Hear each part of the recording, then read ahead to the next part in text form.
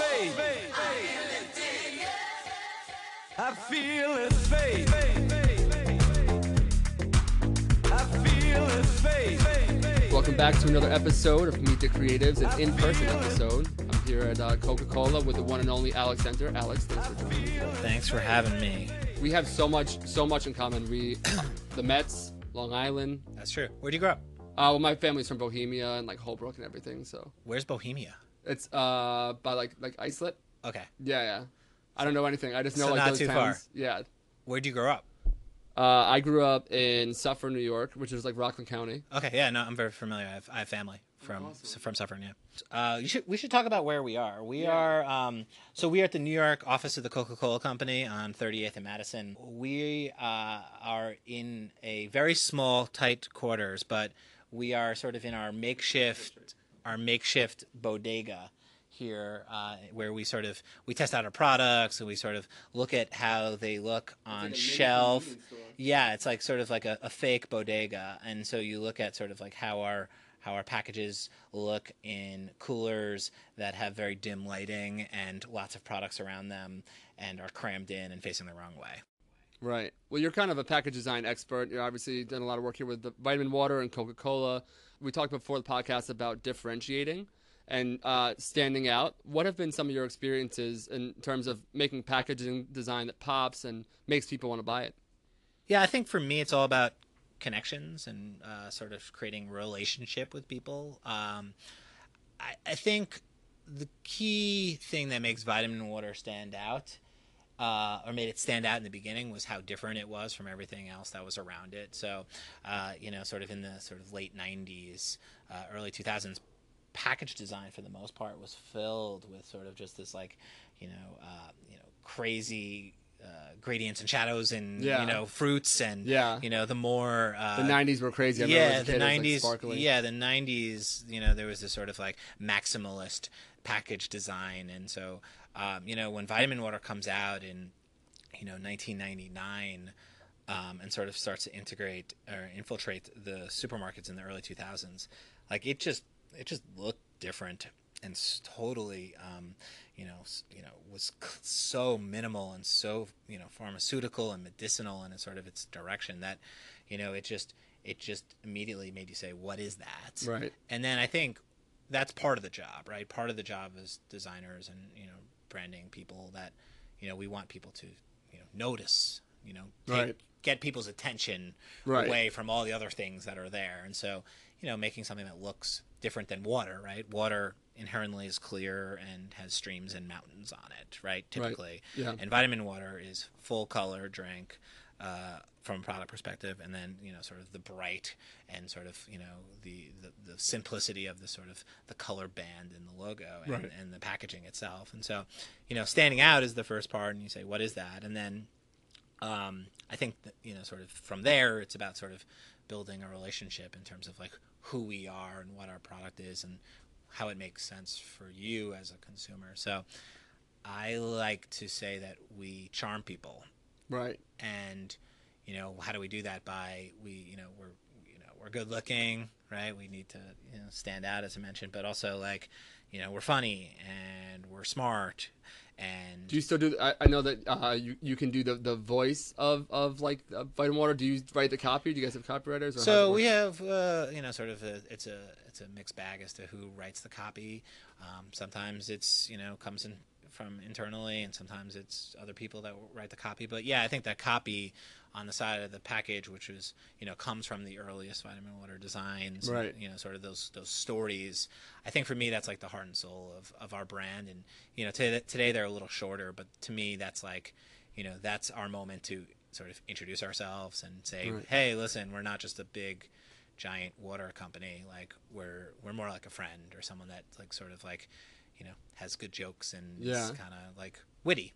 Yeah, for sure. And I think some of them are really funny. I can't read them. I can't believe that they're on there. Let's read one for. You're drinking Power C, and it says, due to poor testing, this bottle of dragon fruit will not make you breathe fire. So, disappointing. Yeah, I could be a dragon by now. That's it. I mean, legally, we can and cannot say some things, and so this is our battleground. The barrier to enter the supermarket with a product idea or a beverage idea or, sort of a new nutrition bar or something like that. Like you can make a brand with fairly limited funding. Right. Like you have the ability, most sort of designers that sort of study the practice for a few years can put together something that looks like a professional looking product. You can build a website that looks fairly professional. Right. And you could create an Instagram and sort of create all the sort of marketing tools that your brand needs. It's so powerful. You can do so much with, and everything's free. YouTube and Medium and all these platforms are free. It's kind of just like leveraging those platforms and I think it's also kind of like leveled the playing field, like in music, right? Like back in the early 90s, like if you wanted to make an album, like you needed like recording time and you needed studio space and you needed to you needed engineers and you needed all these things that, today you could just do on your computer. And so, a new record from, your favorite band and the guys down the block that are making something in their house, like they get evaluated on the same plane. Yeah. Someone that has, 30 years experience in sort of, it's a rock group, and then 5 kids that just decided to write some songs and play some music, like they are given the same opportunities. And so I think of it in the same way for brands. Like, you can come up with a, new product idea and, gain some support or even sell people directly, through your website. And then you can, put your product in stores and put it right next to some of Coca-Cola's products. And it's kind of a beautiful thing that is happening, but it makes what we do so much more important because you need to really differentiate yourselves and really kind of stand for something and actually understand the sort of relationship that you have with people and sort of like, there's a lot of products that just are there. They're actual physical products in stores, but they actually they have no brands. They're not a brand. You know what I mean? Right. People don't have some relationship with them, or they don't have any sense of what they stand for. People still feel like there's a little bit of a gap between like creating something that's an idea and then creating something that's actually a brand or a business. Right. So like I was actually doing portfolio reviews in Wisconsin like last weekend, and I was looking at a lot of student work, seniors that they like had. They basically, the project was like, I think it was their thesis, and they were like, just make a brand for whatever idea or product that you have in your head, and just go and sort of make all the sort of tools and all the marketing and all the sort of all the pieces of the company or all the branding. And this girl showed me her project, and she said she had this idea for sort of unisex jeans for her roommate that was a guy that was only wearing sort of girls' jeans, and he liked the fit of them better. And so she built this like gorgeous branding system and literally showed me print ads. She showed me retail store ideas. She showed me hang tags, Instagram, like the full sort of lay of the land for this brand. And I was just like, and it was gorgeous. It was really well done. And I was like, so when are you launching? And she was like, no, launching? Like, this is just an idea. She's Right. Like, I'm like, well, you made all these other things exist in your sort of like, you created this, you created everything for this brand or this idea. And so it's like, go source the jeans. Yeah. Well, you know what I mean? And then all of a sudden, then it's not a project anymore. Then it's your business. It's your brand.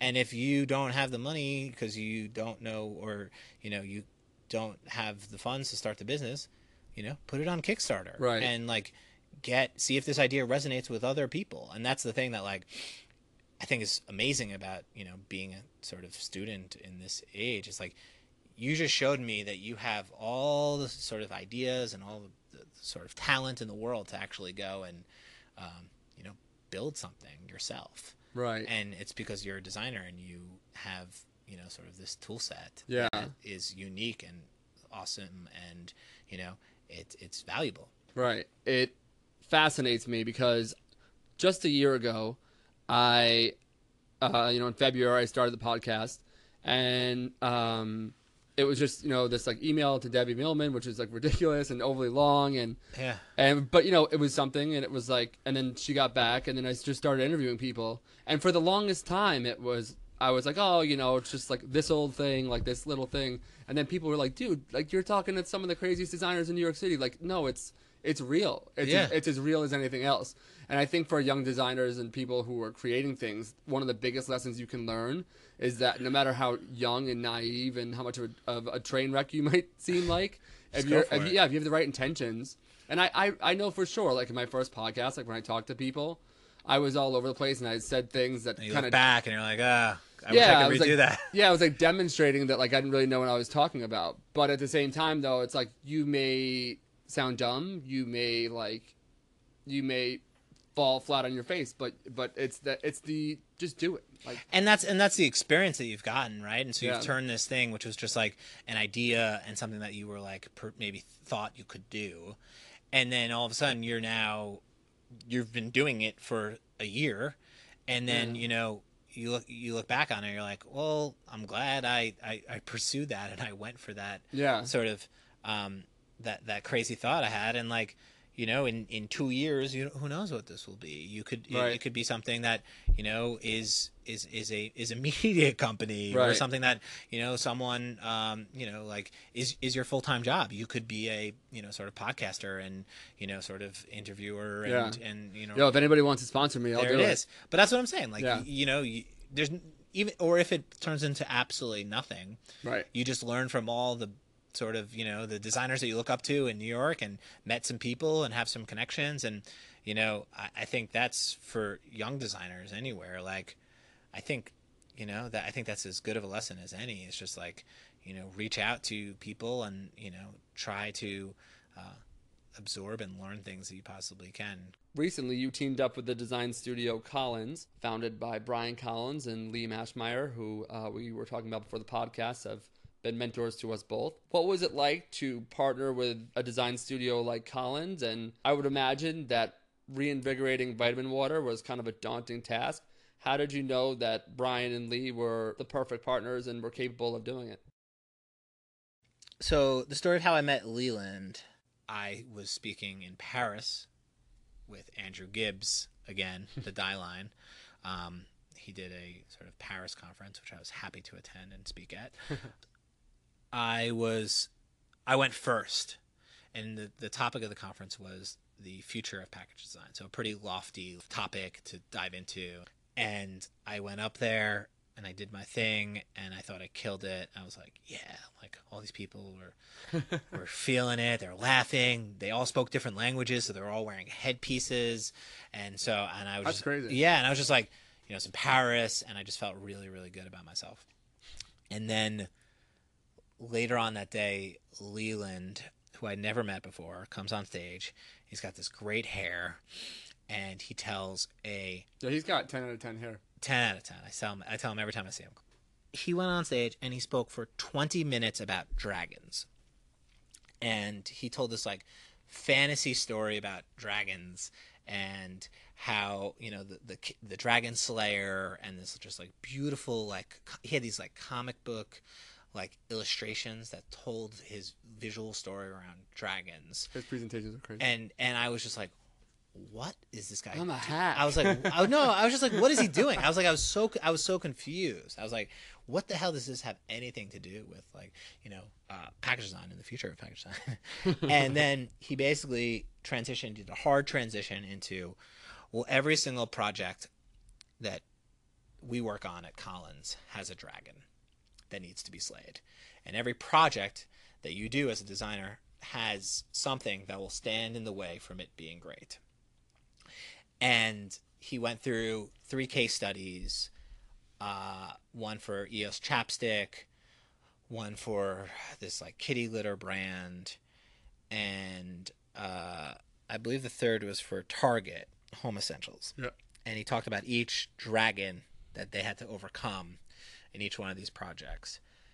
And I was so impressed and so blown away by just the sort of the his intelligence, the way he talked about design, how he talked about sort of the impact that design has on building brands, how he sort of was able to problem solve around some of these things that just were standing in the way. How he talked about, a little bit about sort of design's role versus advertising role, sort of in building giant companies and building brands within companies.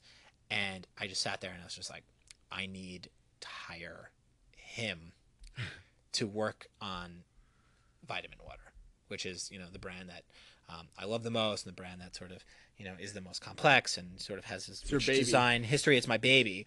And I was just like, and we were going through some stuff. We had a lot of dragons at that time. When we came back to New York, we sort of, came up with this plan to basically get Collins, sort of working on Vitaminwater. And so, I get introduced to Brian, and I'm like, oh, like Leland is, like this unicorn that is like brilliant and strategic and can talk both design and business, and he is, the person that I was looking for.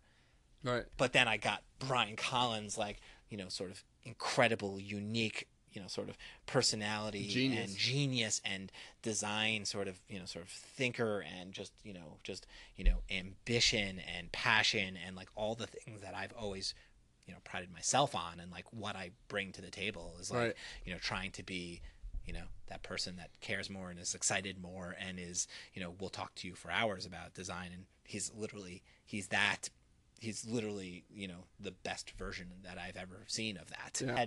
I honestly, like, naively just kind of stumbled into this, like, just, this amazing, partnership with Lee and Brian. And, ever since then, my job has been like, way more fun, and way, it's just, we've had this, sort of building and growing sort of partnership on Vitaminwater, where they've done some of the best work that we've done in years, and then trying to sort of just do the same on Smart Water, and do give them more and more projects. We have some stuff launching next year with them.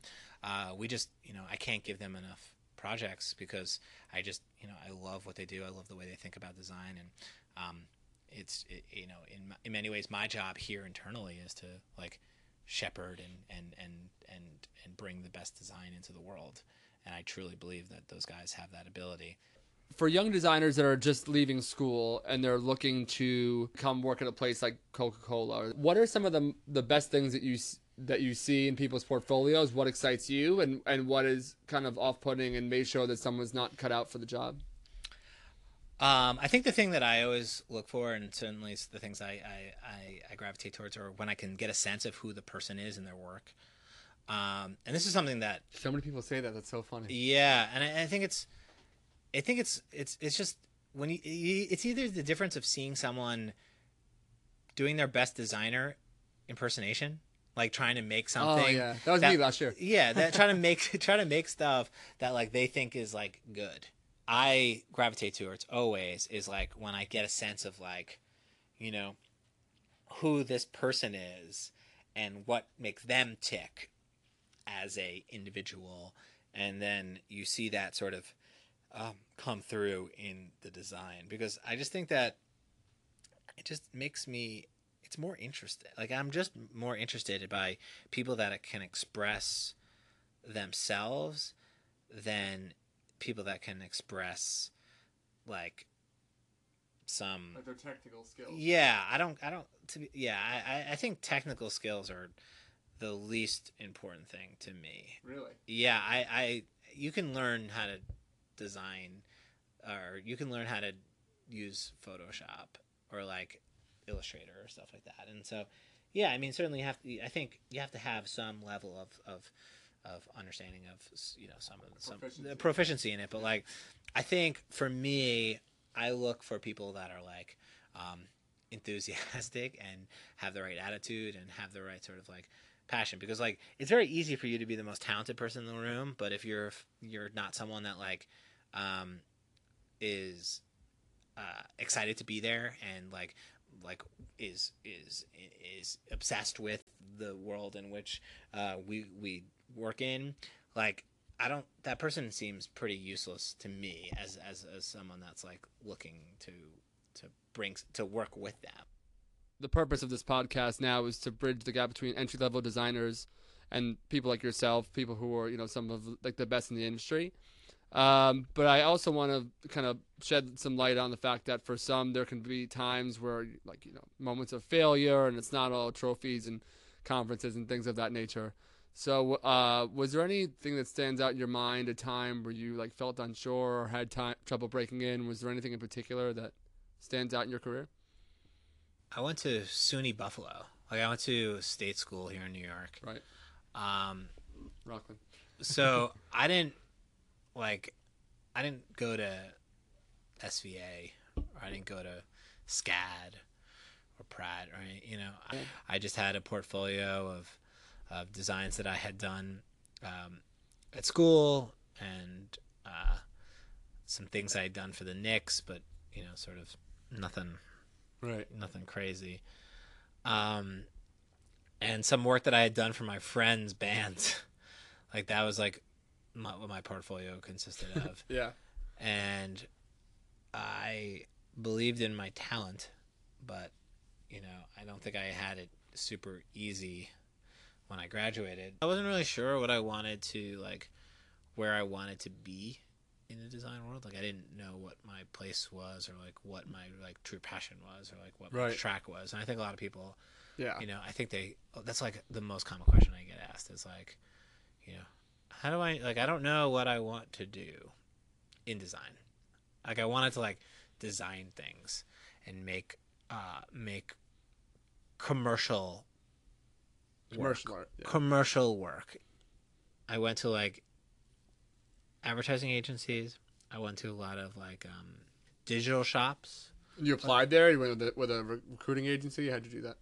So I just applied on the internet like everyone else does. I just applied to a million message boards and cold email people and just tried to I lived 45 minutes outside of New York City, so I was able to come into the city wear some nice pants or something and an awkward outfit. Yeah, a super awkward outfit and everyone talks about this part of the story. It's so funny. What they talk about what they wore. Yeah, funny. I mean it's so uncomfortable. I mean especially when you graduate from school, it's getting a job is this monumental thing to overcome. It's just it's and you don't know what it's gonna be like. It's so so scary, and you're just you just want it so badly, and I'm a terrible interviewer, and so you just have to go off of the fact that you think that you could do it well, and I bombed all over the city. I was just not getting jobs. I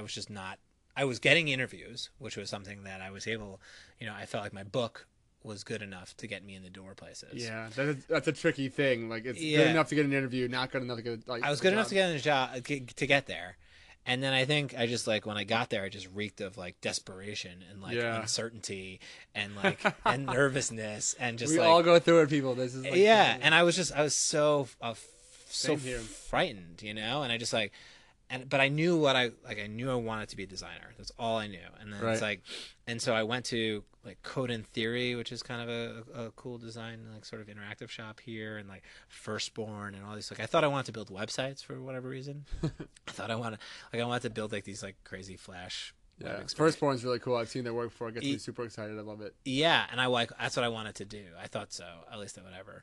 And I remember dressing super awkwardly. In fact, I actually remember. Did you wear a tie? No. I don't think I wore a tie, but I wore button downs, and sometimes I tuck them in, which is totally not ever how I never looked normal tucking in my shirt. Yeah.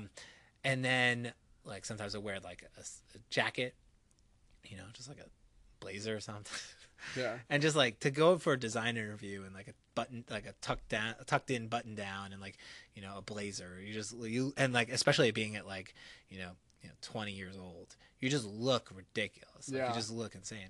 And so I remember getting the job, the interview here at Vitaminwater, and the like headhunter, because I just applied on a random job board, and they were like, so just so you know, like the vibe is like totally not corporate. Like the vibe is like very, very relaxed. So don't go and get dressed up. Right. Don't dress up That sounds good. Yeah.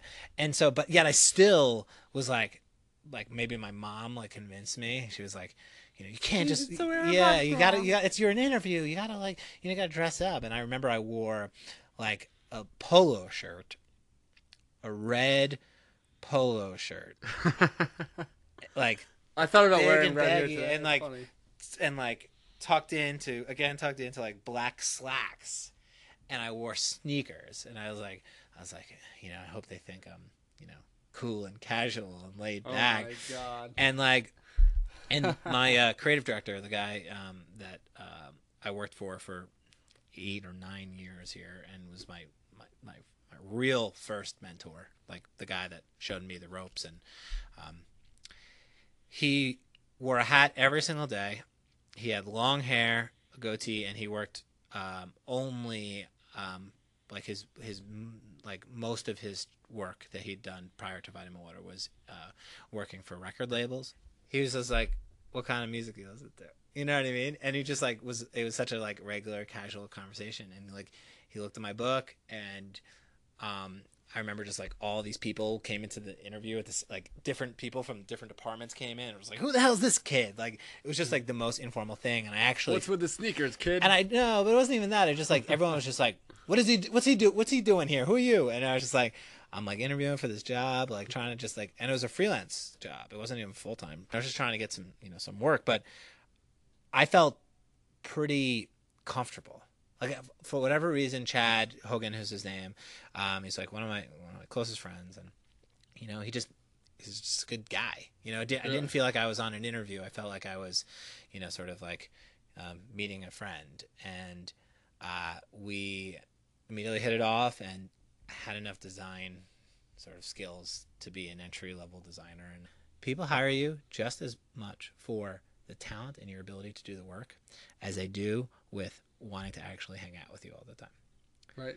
You spend the whole day with them. You spend the whole day with someone, and you spend every day of your work week. You work on projects together. You go to lunch together. If you're, you know, like that, if that person is not someone that you want to spend hours and months of your life with, then chances are they're probably not gonna get this job. You know, it's not just all about your proficiency and your ability to do the work. Obviously, you're being hired because there's something that you need to do on a day-to-day basis, and assignments that need to get taken care of and things like that. But the other side of that is like, do I want to spend a large majority of my time in this world with this person? So yeah, I'm doing a talk. I'm doing a talk at How to Design Live. That's why I brought up Kanye a few times. I'm doing a Kanye focused talk. Yes, I'm coming about what I've learned about design from Kanye. That's my talk. And so I've been sort of going through all these quotes and all these things that he said, and like he and one of his sort of like big sort of principles is like, don't evaluate what I'm doing. People don't evaluate what you're doing as much as they evaluate the energy and the passion in which you do it. Right. And so if he's on stage and he doesn't sound that great, and maybe his vocals aren't on point that day, or he can't sing, right, but he's giving it all, and he is 1,000% behind his beliefs and his performance and his energy and his passion and his, you know, sort of bravado, you want to believe in it because he believes in himself. right. And in the same way that you said, I want to, when I want to do an interview or I want to believe in myself, Right. you put on a song, a Kanye song, and you do it. Yeah. And I just love that sort of, that belief, or that sort of like sentiment that like his work, and this is what he says, is like his work and his bravado, like people that love his music don't necessarily love Kanye. No, yeah. They love themselves. Right. And they believe in themselves. And to me, that's what his music does for me. It makes me believe that with the right enthusiasm and the right passion and the right energy, can go and do it. Right. And so I love that belief in self, but also just that sort of that passion and that Right. energy. That energy, yeah. And that, like, you know, like, people might get caught up in the message or what he's saying, but it's the way in which he says it. That's the thing. I feel it fade. That's the thing that and the that thing. comes in. Yeah, that's the thing that people. That's You the know, thing that Gabby- people gravitate towards. Yeah. Like that's the thing that people want. Right. They want that feeling. The uproot the foundation. They want the feeling that that Yeah. the music gives you, and it's not maybe not about the end product. It's Yeah. about the sort of the delivery mechanism and the way in which it goes to you. Awesome, man. Dude, this podcast has been so legit. Yes. Alex Center, where can Hey, people find happy you to do online? it. Yeah, I'm on all platforms: Instagram, Twitter, The Alex Center. the Alex Center, or the Alex Center, however you want to pronounce it. The Alex Center Semantics. or the Alex Center. Yeah, it's been a pleasure. Thank you for doing this, man. I appreciate you coming to our office and Cool. just you hanging and just drinking on the Yeah, drinking in the bodega. That's it, man. Thank you. Alex, man, thanks, buddy.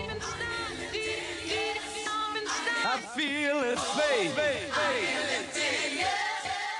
I feel his face.